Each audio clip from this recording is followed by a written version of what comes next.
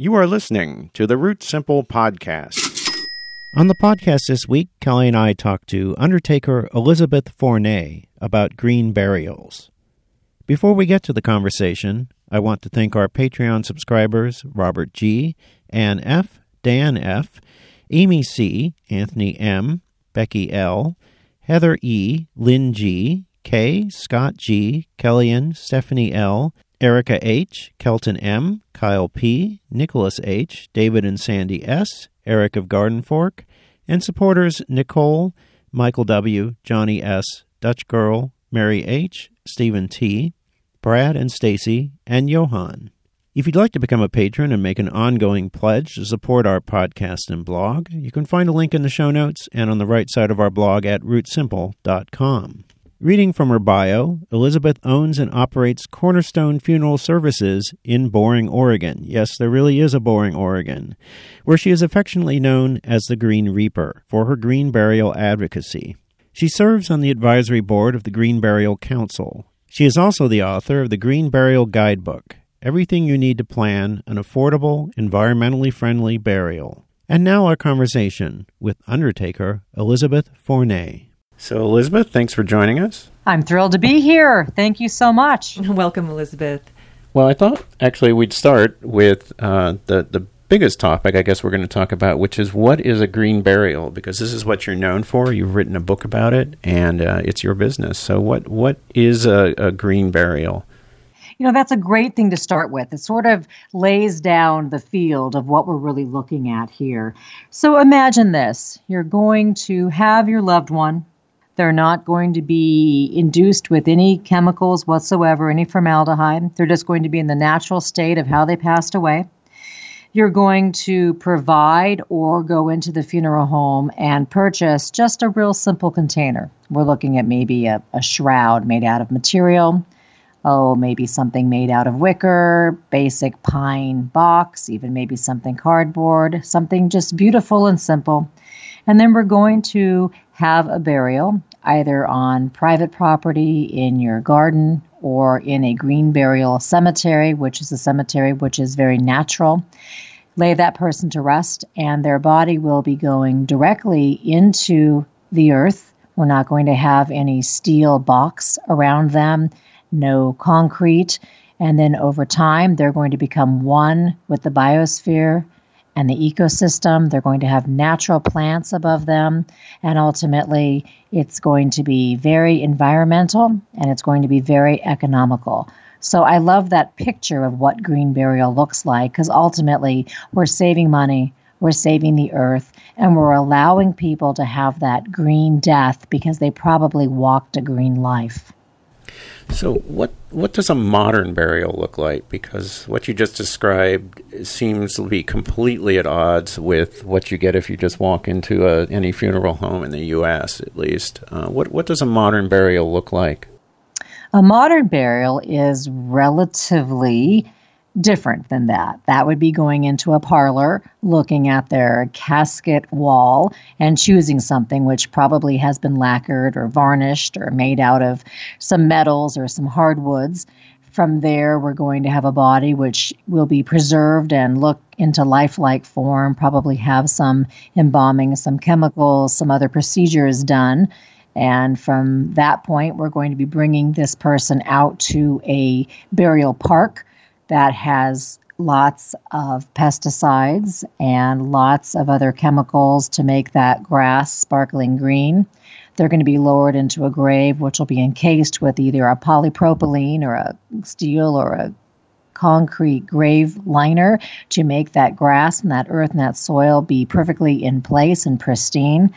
And at that point, we have a loved one which is not going to be back with the earth. They're going to be as far removed from the earth and nature as possible. And, as I mentioned before we began talking, I think both Kelly and I have some lingering anger over the funeral business in this country. I remember when my dad passed away, his pastor pulled me aside and said, "Don't let them upsell you. Don't let them try to make it think that your love for your dad is commensurate on like the value of the coffin that and you choose. Exactly. And he was absolutely right. When we went in there, it was just upselling this. Don't you want this metal one? It was a little bit like visiting a car dealership. It was worse than going to a car dealership, I got to say. I mean, the circumstances are much worse. Yeah, but exactly. you take people at their most vulnerable time, when they're either numb and shell-shocked or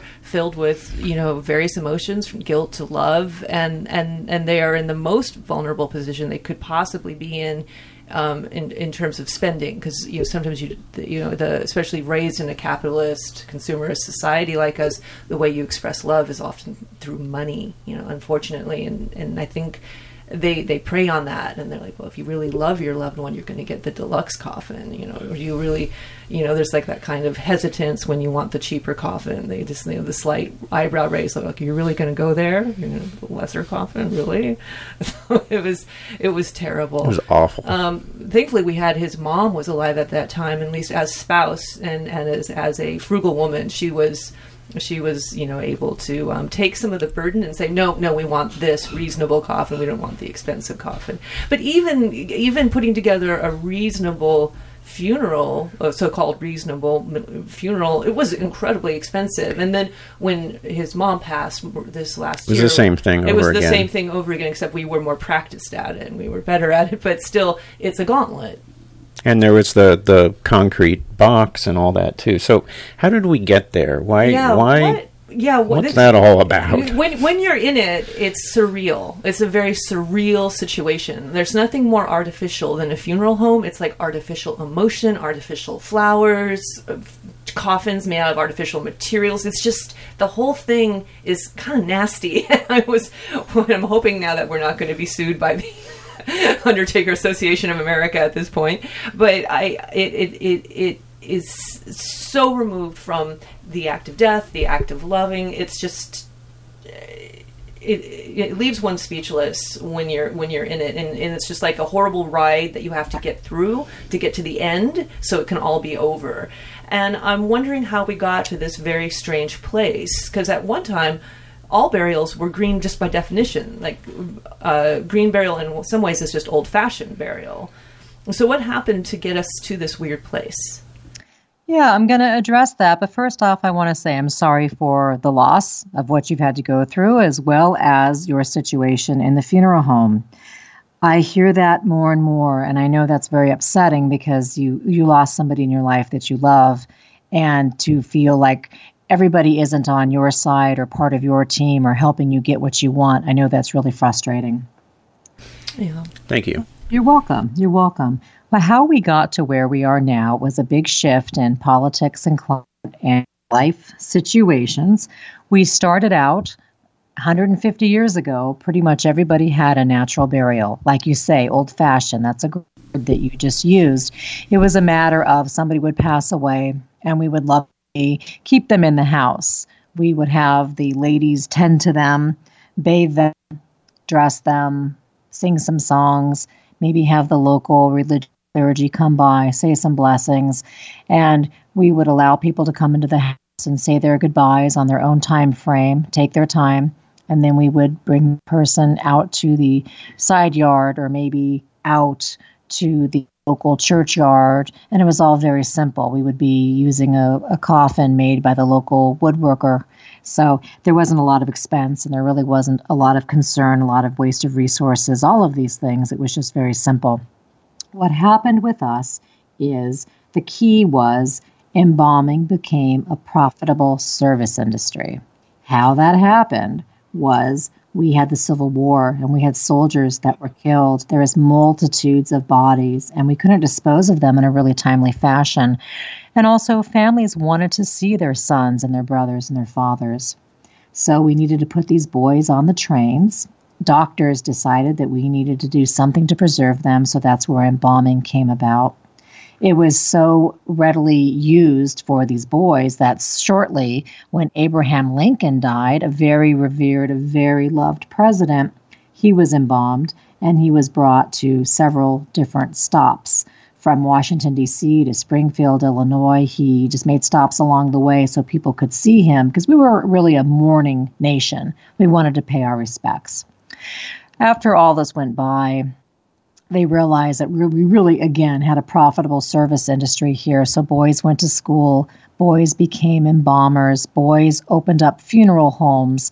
So rather than having the front parlor of the house as your personal funeral parlor, we had the town funeral parlor. So you sort of can see the workings here.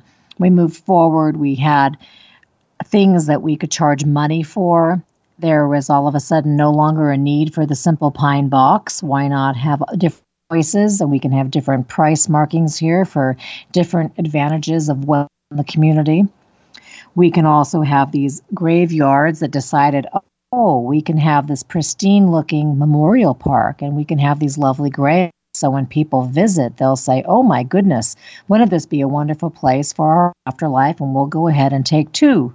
Thank you very much. So they had to keep the grass sparkling and great and have a grave liner inside the grave. So we didn't have that wavy gravy look. We had it nice and gorgeous. So you can see where we're going with this. We just realized the bigger, the better. And hey, you know, it really would be a good thing if you bought that huge granite upright tombstone and you did have that bronze deluxe model, because that, after all, does show how important your loved one was and how significant your love is for them. So rather than showing love by bathing them or holding their hand and saying some nice tender words, we transferred that, thanks to the funeral industry, the modern way of death and dying, into expenses. And I know that the funeral industry has lobbyists, so a lot of things are mandated by law. Now, you're in Portland, is that right? Or you were in Boring, which is another story. But yeah, I'm 20 miles from downtown Portland in a town called Boring, Oregon. And it never gets old. I love the jokes. Sorry. I love the head scratches. It's lots of fun. But I wonder, for people listening to this who are not in Oregon, is it difficult to find green burial? Is it legal in some places and not legal in others? What's the legality of it? I always love answering this question because the reality is green burial is legal in all 50 states. So that means it is legal. Now, you can have a natural burial. We just need to figure out in whatever state you're planning on having your burial in where you can do that. Some state laws read that you can do this on private property. In Oregon, I just happen to be in one of these fortunately wonderful states where it's per county can decide what to do. And wouldn't you just know it, the county of my funeral parlor says if you're in the rural area, you can do this. So I do bury a lot of people in their gardens and in their side yards and in their beds of bamboo or whatever they want. Other states decide that they're not going to have private land burial unless it's deemed a cemetery. But the saving grace is if you don't want to do this on your private land, or you can't, for law reasons, do this on your private land, there's things called green burial cemeteries. And a green burial cemetery would be a natural preserve where you're allowed to place your loved one without the concrete liner. You place them in a natural container, which could be a myriad of caskets or ecopods or burlap sacks. There's many, many, many choices here. And this is all very, very, very readily available. One other piece of that, too, is what I'm finding along the way is there are so many small cemeteries littered throughout the United States. I shouldn't littered because, of course, we're talking about burial. Right. There's tons of these scattered amongst the cities and counties all over who are thrilled to have a loved one placed there. They don't get a lot of business. And if you ask them if they would allow a burial without a grave liner, most of them say, why, heck, you're going to come and buy a grave space and have a burial? This is fantastic news. And they will eschew the idea of the box. And therefore, what do you know? That's a natural burial. Well, what's the excuse for the grave liner? It's mowing, isn't it? Well, yeah, it's mowing. It's that idea of if you have the casket encased in something which is very firm and is not going to biodegrade. So we're looking at polypropylene, we're looking at steel, we're also looking at concrete. Then what's going to happen is the soil will be placed back into the grave, and that grave is not going to sink whatsoever. The casket's not going to biodegrade. The grave is not going to settle. We're not going to have any movement there. It's going to hold the soil firmly in place. We put the green sod, of course, green side up, on top. We tamp that, put that back together. And then from there, not only is it completely even and lovely to the consumer to look at, but also the heavy equipment rolling over it, the mower or the backhoe, all of those things. Unfortunately, sometimes a car, just whatever decides to go over that grave is not going to cause the grave to sink. Now, the grave is not going to collapse, and we're not going to have a huge sinkhole if there isn't that box. But over time, soil just does shift a little bit and does make a little bit more of a depression. And for some reason, that's unsightly for some cemeteries. Right. I was just thinking about lovely old cemeteries that you might visit. They have that, the kind of hillocks. They sort of dips and hills, and it's very charming in an old cemetery, I think. But I guess in the contemporary funeral parks, they don't want that kind of heaving. Well, we like things tidy, Kelly. I think that's we just, I think like you say, you're going to go buy a car, you're going to go look at the car lot, and you're expecting to see brand new, pristine, shiny cars without any blemishes, and that's just what we expect as consumers. We believe that we deserve the best. Right. But this is a little gory, but what's happening underground? I've always wondered, what happens to an embalmed body over time? What happens to those decorative coffins? Are graveyards actually toxic waste sites? They are. Now, I want to be gentle about this because we realize these are our loved ones. Yes. We've laid to rest, and we've chosen a place to be. Now, for the most part, your loved one who has been embalmed and preserved, who is inside that fancy metal casket that is shut. Some are sealed. They're not hermetically sealed, like people tend to say, but there's a gasket or not a gasket. And then it's going to be encircled into concrete. The biodegrading of the individual and the casket moves very slow. I mean, there's not a lot of oxygen going on. There's, not a lot of fungi, bacteria, all those things. So you do get, over time, some of that concrete will break down, and that embalming fluid will ultimately make its way out of all the containers and get into the groundwater. Also, there is some off-gassing, which happens, as well as the varnishes and the metal. They have off-gassing too. So all of this doesn't do anything good for the soil. I guess you could call it sort of an underground dump or waste. But I would just say that your loved one is probably spending their eternity not necessarily giving back to the environment. And that's the goal with the natural burial. We really want to understand that if you have recycled your plastic bags and you think about how many trips you make in the car to waste the fossil fuels of your gas, you maybe even bring your cloth bags to the store or do your curbside recycling, then having an afterlife experience which matches that seems pretty accurate and seems like a good idea. So I was thinking about having a cloth bag, like you bring your own cloth bag to your own funeral. Sure, why not? I have individuals who want to be wrapped up in the sheet off their bed. Yeah. They want to be in a cardboard box. They want to do these things. And you had touched before on the reality of viewers at the service saying, oh boy, they might not have loved their person as much, or that funeral director sort of letting you know that maybe, by having the least expensive model, it might kind of look like you don't really like your dad. Right. I have families occasionally that want to use a cardboard box because they say, oh, Johnny would love that. And, oh, that's so great. And, hey, Johnny already had one sitting in the garage he wants to use. He'll get a kick out of that. And so occasionally if we're doing a burial either at a cemetery, because all cemeteries will allow that, or we're doing that on private land, there'll always be somebody in the crowd who you can tell is uncomfortable with this or making little chuckling under their breath jokes. And that's my teaching moment, where I can have that moment, address the crowd and say, now you might notice the alternative container that Johnny is placed in, that Johnny wants to be buried in, but I let them know that this was Johnny's choice, and not just that. Johnny really, A, B, C, cared about the environment, chose this himself, and so that really takes that pressure off the family to be labeled cheap.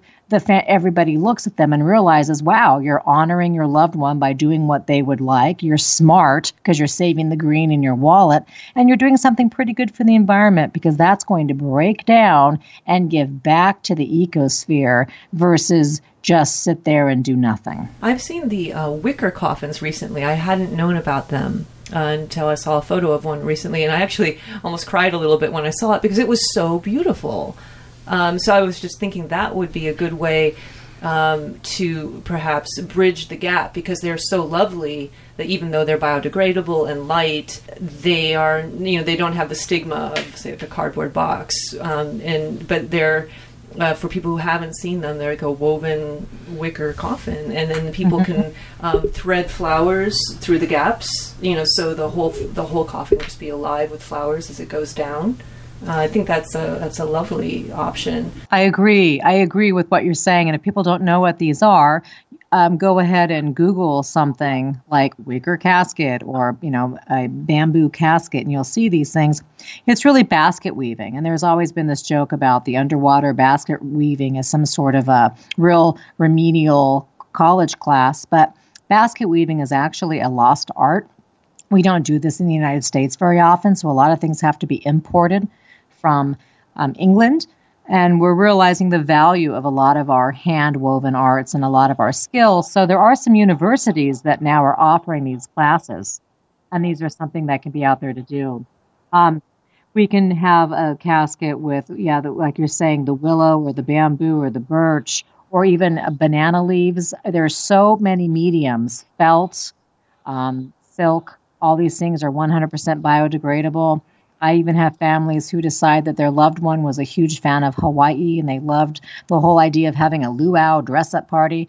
So they'll go to the local fabric store, they'll buy some material, and they'll decide to wrap their loved one in that and kind of hand make their own shroud. So that's something important that I have in my book, is I have the how to make a shroud step-by-step directions, as well as how to make your own wood casket step-by-step, so people understand we can do this stuff easily, non-toxic, and really 100% biodegradable. Wow, that's great. Which leads to another question I have for you, which is, people listening to this in other parts of the country, maybe other parts of the world, don't I need someone like you in order to do this stuff? I mean, how many Elizabeth Green burial undertakers are there in this country and in other parts of the world? I'm so glad you addressed that conundrum, because I love to give my answer, which is every funeral director has the ability to provide you with a natural burial. Every funeral home has the ability to show you natural burial caskets. Now, that funeral home and that funeral director has to decide if this is worthy of their funeral parlor, and they actually have these things on their general price list, and they've educated their staff about these things. But this is not a specialty situation. And I'm always thrilled to let people know that. You don't have to find the, handful of green funeral homes without the United States. You can walk into your local funeral parlor and say, I heard this interview with this woman. She lives in Oregon. And, well, of course, we're not in Oregon, so I'm coming to you as my local parlor. And I would like to know if you can get me one of these caskets that are made of willow. And they might look at you like you're out of your mind. And that's probably a really good indication. If they don't want to help you or they find that to be just obscenely crazy, you might want to march down to your next local funeral parlor. We can do these things. A lot of families don't always realize there's 40 states within the United States that allow families to act as their own funeral home. They can provide paperwork. They can oversee the disposition. They can provide transportation. They can do a whole bunch of these things. So I break that down in my book, as well as you can find this information on websites too that let people know if you really have an interest in taking care of some of these aspects or all of these aspects. We really are a do-it-yourself culture. As Americans, we have so many rights that we're not even aware of because, like you're saying, society dictates, oh, someone died. Ooh, call the mortician. We need to remove them right away. They're no longer alive. And then I'll make an appointment and go to my local funeral parlor and I'll choose from the list of A, B, and C of what they're offering me. And then we'll just move from there. But ask questions. This is your loved one. You have the right to ask all the questions you need. And it sounds obviously like this is something that we all need to think of before the time comes because, speaking from experience, when you're in the office of the funeral director, it's not the best time to be negotiating these things. It's not easy to do that. No, it's not easy at all. You have the right to do it. You can ask questions, but if you've just lost somebody very dear to you and you are just enmeshed in your own grief and you're walking in a gray fog, the heaviness of that doesn't really allow you to self-advocate very much. So looking ahead of time, making some calls, checking out what happens in your state, a really good resource is the greenburialcouncil.org. That's a website which has most of the funeral home providers and the funeral home cemeteries that are throughout the United States and Canada that have been vetted and provide these services. There's also the National Home Funeral Alliance.org website that has a lot of information. Also, my website for my funeral home, cornerstonefuneral.com, even though I'm in Oregon, there's plenty of information and it lists all of the cemeteries for you where you can do these things. So there's lots of resources out there. Just take a moment and look. You would price shop for a car. You would look at the comfort, you would check it out, you'd go back to several dealers if you had the time and luxury. We don't think we have the right to do that with funeral homes. Right. But we do. Speaking of price shopping, what is the price differential between an average modern burial and a green burial? Can you ballpark that? Sure. It's huge. It's really, really, really big. If you're going to have your standard funeral and burial, there's commercials out there that show that you should get your funeral insurance now because you're going to be spending upwards of $12,000 to $15,000. And that's not so inaccurate because you're going into the funeral home, you're paying for all the goods and services, you're having a funeral, you're getting the fancy car and going out to the cemetery and you're buying land and a deed and all the opening and closing and the grave box and all those things, you're probably looking at least $10,000 to take care of all those things, depending on where you live and the value of land. Of course, we know some states are much more exorbitant. I've worked in 3 different states now in funeral homes and cemeteries, and there's a difference going on there. A green burial can be elaborate if you want. If you want to go to a very expensive place and buy the most expensive grave and have a very, very elaborate, handmade, pure silk, amazing shroud. I mean, there's ways to be top dollar if you want. Or think about this concept. Imagine being in a rural area, your county and state saying, fine, private burial is okay. You're going to have your loved one pass away at home. You're going to decide that there's a beautiful sheet or comforter or quilt that's made of cotton or wool or silk or something biodegradable. You're going to wrap your loved one in that. You're going to gently bring them out to the yard. You're going to place them lovingly in the space that you either hand dug or use the family or neighborhood backhoe. And then after that, you're going to feast on delicious food out of your garden.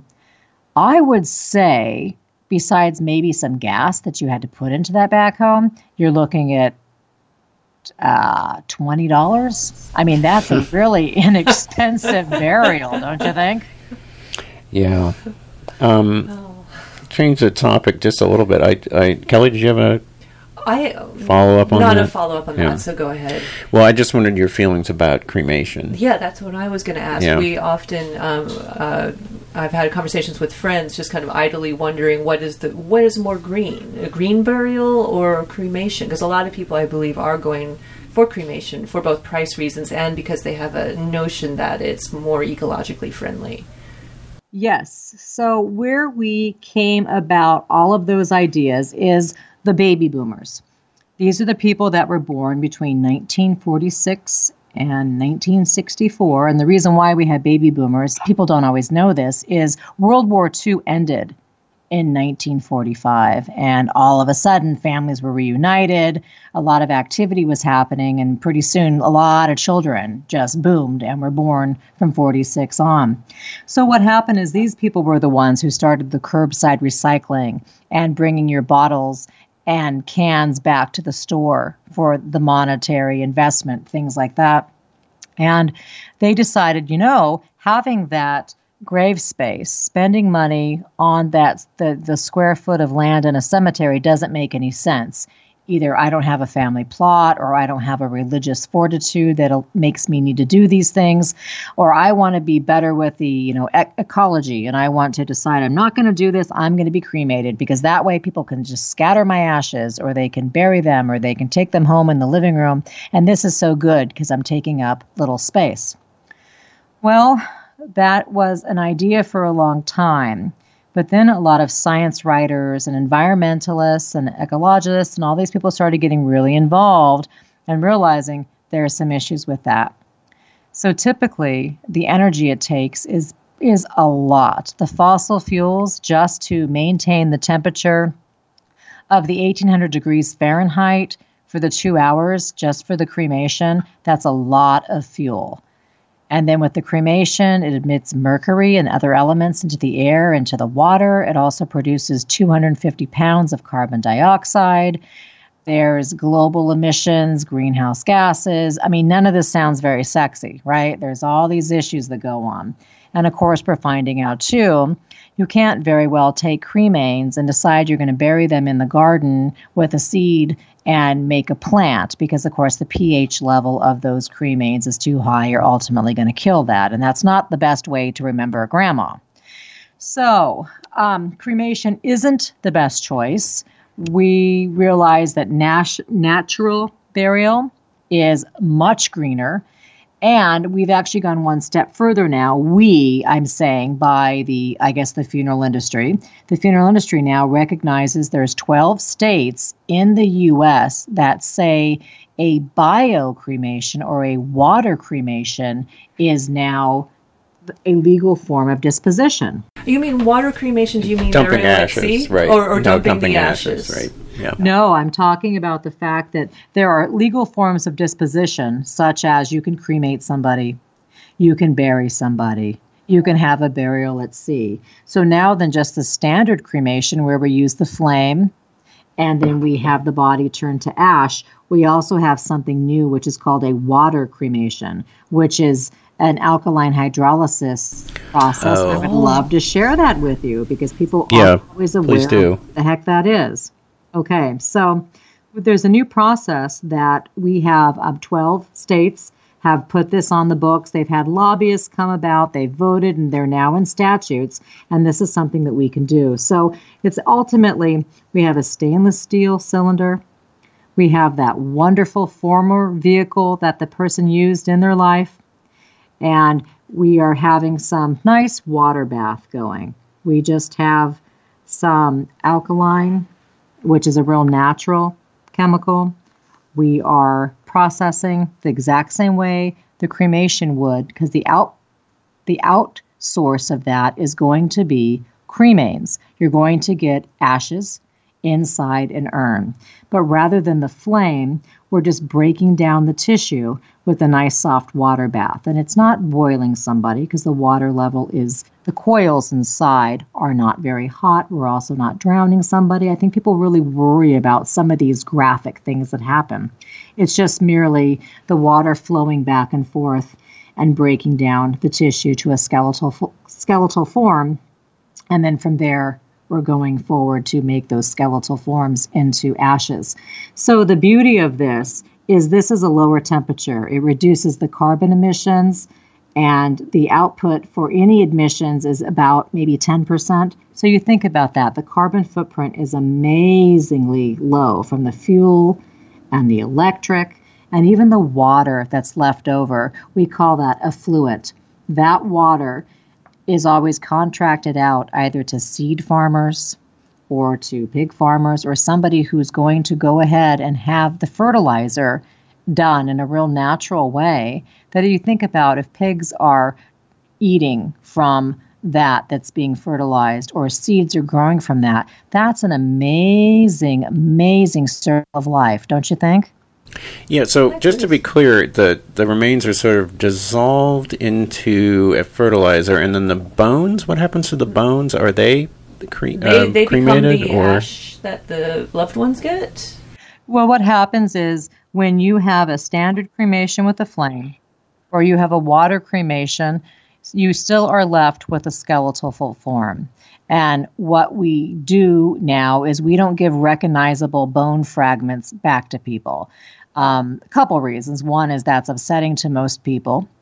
There's some cultures, Buddhists, who like different bones for different reasons, but ultimately we pulverize those down so they aren't recognizable. They look basically like sand or volcanic ash or something when we give those back to individuals. Because think about if everybody decided that they're going to go up to the national forest and they're going to bury these bones and they're going to have their little ceremony, what happens 10 years from now when there's some erosion and a hiker comes along and finds something which maybe is recognizable as a human bone, and then we get law enforcement, and then there's this whole ridiculous search for nothing because this was a person who we know died, there was a death certificate and a permit, and they had a legal form of disposition, and now it looks like a crime scene.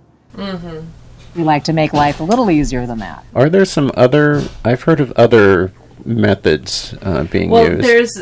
Well, yeah, go ahead, that's Kelly. That's a whole nother, I would like to go there. One of the fun parts of your book is that you do talk about a lot of the other alternative schemes for what it would be for body disposal. I don't know what you said. It's not burial.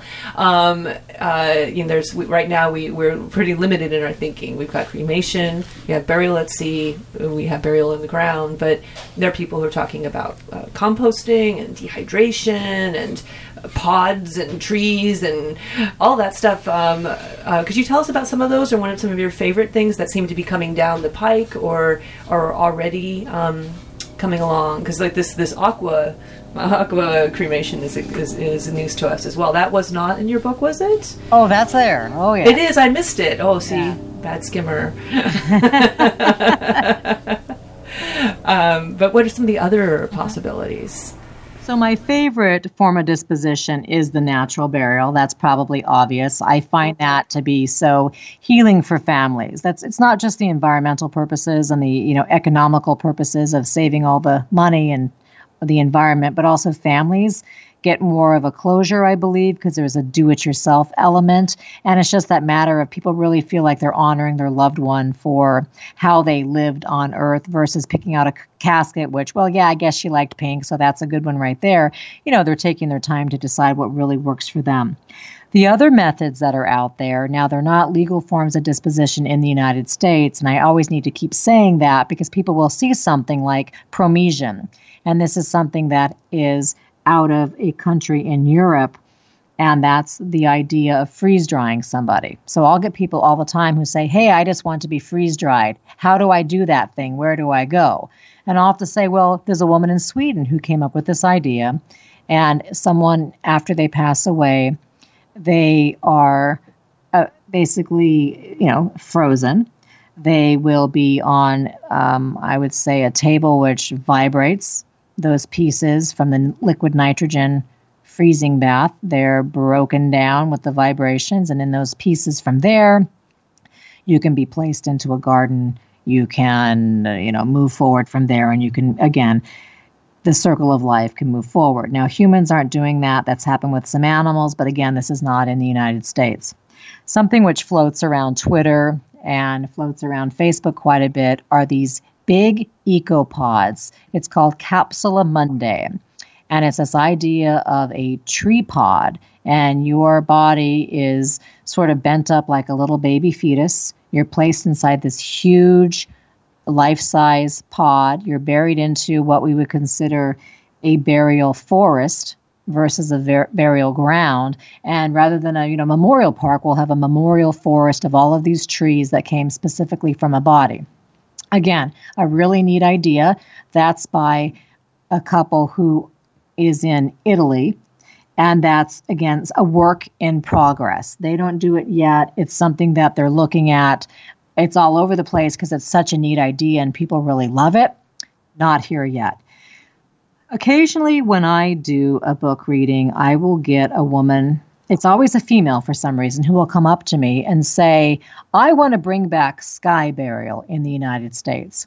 Now, sky burial is something that would happen in Tibet. We would take our... Or the Zarathustrians, right? There you go. Is that what we're talking about? Okay, right. That's a fancy way to say we would take someone who passed away, we would lay them out on top of a mountain and really let nature do its job. And it'd primarily be turkey vultures that would come along and just, minimize the body. I never want to be too graphic. The shock factor of death is not interesting to me. I also feel like people who just had somebody die really don't need to hear all of the specifics of it. But anyways, some people will say to me, hey, I want to bring this back to the U.S. and we do have turkey vultures and we can do this. So I always have to let them know, great, the way we make forms of disposition legal is you get something onto a ballot, you have people vote, and then it's written into state legislation. So there are some steps, but I guess anything's possible because we now cremate people with water. You can have a burial at sea, even if you're not in the military, or a Kennedy. I mean, things keep progressing. Do you have any specific thoughts about burial at sea? That's something I've thought about here because I've looked around and there aren't any natural burial grounds in close shot of Los Angeles as far as I've been able to see so far. Correct us if we're wrong on that, because that's another question I had, actually. I mean, I did find a place out in the desert who I think kind of fall into your category of like little cemeteries who are just like, yeah, sure, come on, give us your money. So I could be put, in a non-complicated way, I could be put in the ground in the desert. Outside of Los Angeles. That's one possibility. I love the idea of being in a green forest under a tree as opposed to sort of with tumbleweed rolling over me. But anyway, so I thought as an alternative, because we're by the ocean, that burial at sea, at least I would be eaten, which I like the idea of going back, of being consumed by nature and returning. So, but what are the pros and cons of that? Well, you would need to find somebody who can help you do that. You can't just get your buddy's boat and decide to, have go a out couple at of night. beers and go out. Yeah, we don't do it Dexter style. We need to actually have some paperwork signed. So there is a outfit here that does this off of out of Long Beach, just for people who are listening. So that does exist actually, but I didn't know. Is it a good thing for? Am I polluting the ocean more, and the oceans are in trouble now? Do I need to add to their problems, or am I not a bad thing to add to the water? I'm not sure. Okay, well, I can answer that probably in two pretty clear pieces. And if you're going to be in your natural state, which would mean most likely with no clothes or wearing something 100% biodegradable, you're going to be in a 100% biodegradable container. If that's going to be a full natural pine casket with no toxic glue, no metals, you're going to be in a burlap bag, which doesn't have the toxic glue, all of that. And you're going to be quickly off 3 miles off the shore of the coast, and you're going to go down and land on the sea right away. Your fish friends will thank you. There's a lot of goodness there. You're giving back 100% entirely to the earth. Some people say, well, what happens if grandma ate at McDonald's every single day? Isn't she pretty well preserved? And well, I guess, but the reality is we still can do that. Now, what I tell people is you can have a burial at sea if you live in all 50 states. But something you need to consider. Let's say you live in Kansas and you want to have a burial at sea. Well, you can get yourself out to Long Beach and do this. If you have to get on an airplane, then you're going to be embalmed. So that sort of negates the idea fully. You can be driven. Of course, you can contract with your local funeral home, but you have to take account on how much fossil fuel resources are going to go into trekking you from Wichita out to Long Beach. Is it worth it? So we have to think of the bigger picture sometimes. That matters. Someone says, hey, throw me in a volcano. But great, but you live in Idaho. We got to get you on the plane to Hawaii, and we're looking at the fuel of the plane, and we're looking at the embalming, and come on, that's not very green. Yeah, so close to home is green. Close to home, maybe not, importing things from other countries, making something yourself. If you buy something off the internet, if it's made locally, is always a fantastic idea. There's just some of those specifics to look at. But like I always want to say to people, and I think it's really important to stress, death is hard. It's really hard to lose somebody you love. And I think we make the best choices if we know we have all of the choices possible. Ultimately, we make the best choices. And if you need to follow your family tradition and you need to have your 4 days of visitation at the funeral home with somebody embalmed, and all your family have that blue Triton casket, and you're going to do that, and you're going to go to the natural burial, not the natural burial park, the standard burial park, then that's fine. You need to do what you need to do. What I try to advocate people to do is think about maybe a shade of green. Can you try to get people to carpool? Can you try to not have everybody with a brand new Starbucks cup in their hand? To have a full green burial is hard. Someone's going to have leather on their shoes, but if you can maybe use recycled paper for your memorial folders, or maybe you can do something along the way to help the earth, that's fantastic. Well, and then I learned also you don't need to embalm people. That's exactly too, what I was just right? about to say, because we do not embalm Eric's right. mother. And I think a lot of people think that it is, if you're having a proper funeral, that the embalming just comes along with that, or that it's actually... Or you have to do that it you somehow. have to do it by law, and that is not true, correct, in all 50 states? You'd be amazed at how many families call me when they're just going to have a direct cremation, which means I bring mom from the nursing home into my care. I secure the paperwork, and I just have a direct cremation at the crematory. How many people say, but do we have to have her embalmed first?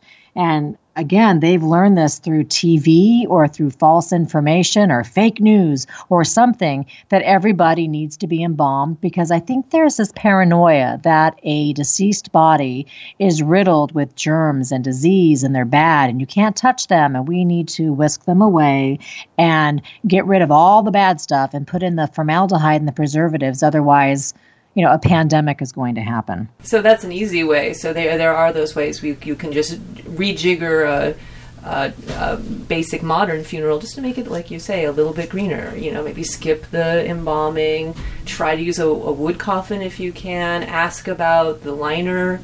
Is it really necessary? See if you can negotiate out of that, and then make your memorial service as green as possible, as you suggested. Yeah, and you can have a very traditional type of funeral and have it be green. And an example I love to give is my beloved father has passed away recently, and he wanted everything pretty much like my mom.